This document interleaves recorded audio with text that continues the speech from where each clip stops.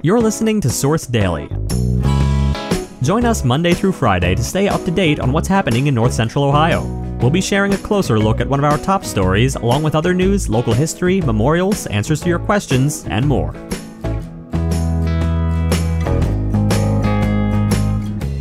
Today, a colorful downtown public art project years in the making became reality Thursday with the snipping of a bright red ribbon. That's when Luminous City officially came to life along Diamond Street. Also, there's a new cigar club in Shelby for veterans and community members alike. Before we begin, a quick message from our sponsors. Is there a charity in Richland County that's near and dear to your heart? Now's the chance to show your support. Join Richland Gives, an online event that gives you the opportunity to contribute to 119 local causes. From animals to education, health services to historical societies, you're sure to find a charity that connects to you. Donations accepted now through November 29th. Join the cause and make a difference. Donate at richlandgives.org. Now our feature story. A colorful downtown public art project years in the making became reality Thursday with the snipping of a bright red ribbon. That's when Luminous City officially came to life along Diamond Street. Luke Beekman, chair of the city's Public Art Commission and a leader of the Richland Community Development Group Arts and Culture sector, described it as a celebration of all types of public art. Beekman, an artist and founder of Mankind Murals Incorporated in Mansfield, explained that they had this vision in 2018.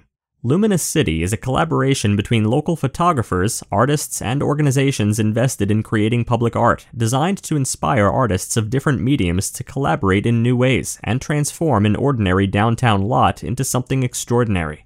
The new mural is the largest public art installation in Mansfield to date, complete with colorful spotlighting and nearly 400 feet of cafe lights stringing from one side of the lot to the other.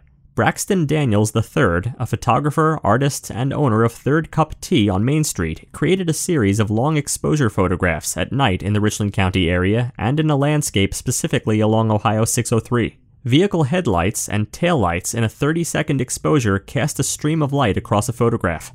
During the initial phase of the mural process, the landscape photograph at night was printed on a 3-foot by 4-foot canvas, where Mansfield artist Robin Shoup created an array of colorful northern lights.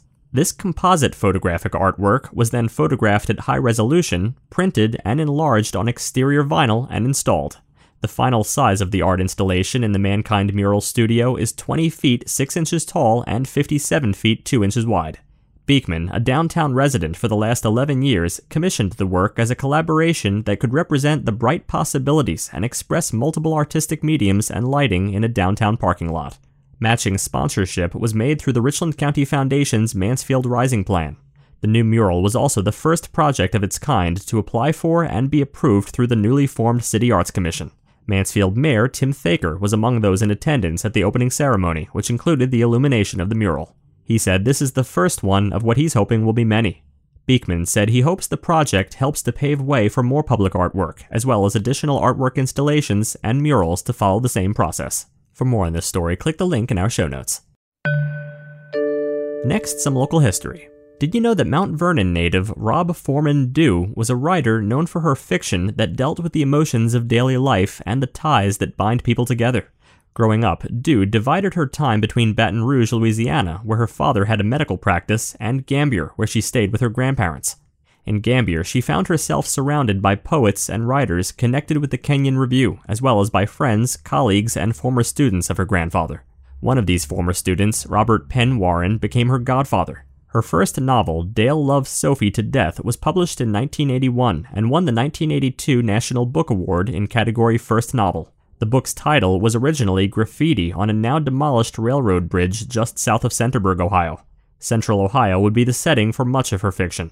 She taught at the Iowa Writers' Workshop, received a Guggenheim Fellowship, and was awarded an honorary degree by Kenyon College in 2007. She passed away in 2020.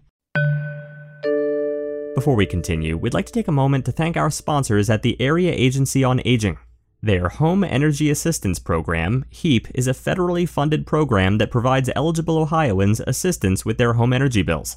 This one-time benefit is applied directly to the customer's utility bill or bulk fuel bill. For more information about HEAP, contact the Area Agency on Aging at 1-800-860-5799. You can also visit aaa5ohio.org and search for HEAP. Next, Nathan Martin said he has been concerned by the number of U.S. military veterans committing suicide since he came back from serving in Iraq in 2005. He wanted to make sure veterans in his own community had a place to socialize, discuss their struggles, and receive support from other community members. A conversation with his brother Jeremiah sparked the idea for Grant and Patton's Cigar Club in Shelby. The Veterans of Foreign Wars Post 291 moved into its location in May 2021. Martin later turned the downstairs level and back porch into the Cigar Club. Jessica Gribben, Economic Development Manager for the City of Shelby and Northern Richland County, said she was happy to see Martin renovate the building and turn it into a passion project. Martin said he chose to name the Cigar Club after U.S. Generals Ulysses S. Grant and George S. Patton. The Cigar Club offers social memberships but is also open to anyone who wants to visit. Finally, we'd like to take a moment to remember the life of Betty Huff of Mansfield. She was born in Mansfield in 1956. Betty retired from Thermodisc after 35 years of service. She was strong-willed, fun to be around, and had a loving heart. She especially loved her family and animals. She married the love of her life, Tom, in 1978. Betty had a creative mind and loved to decorate for the holidays. She enjoyed traveling, camping, and fishing.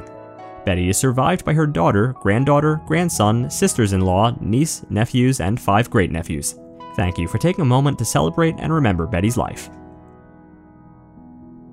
You can submit an obituary for free on Richland Source. To learn more, click the link in our show notes or visit richlandsource.com/obituaries/submit.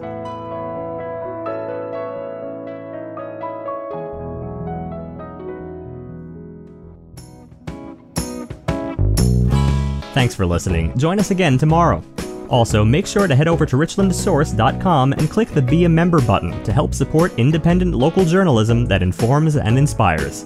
Every contribution goes to helping us make Richland County a better place and to help keep our journalism free. Also, if you like this podcast and want to hear more, make sure to rate and review us on Apple Podcasts.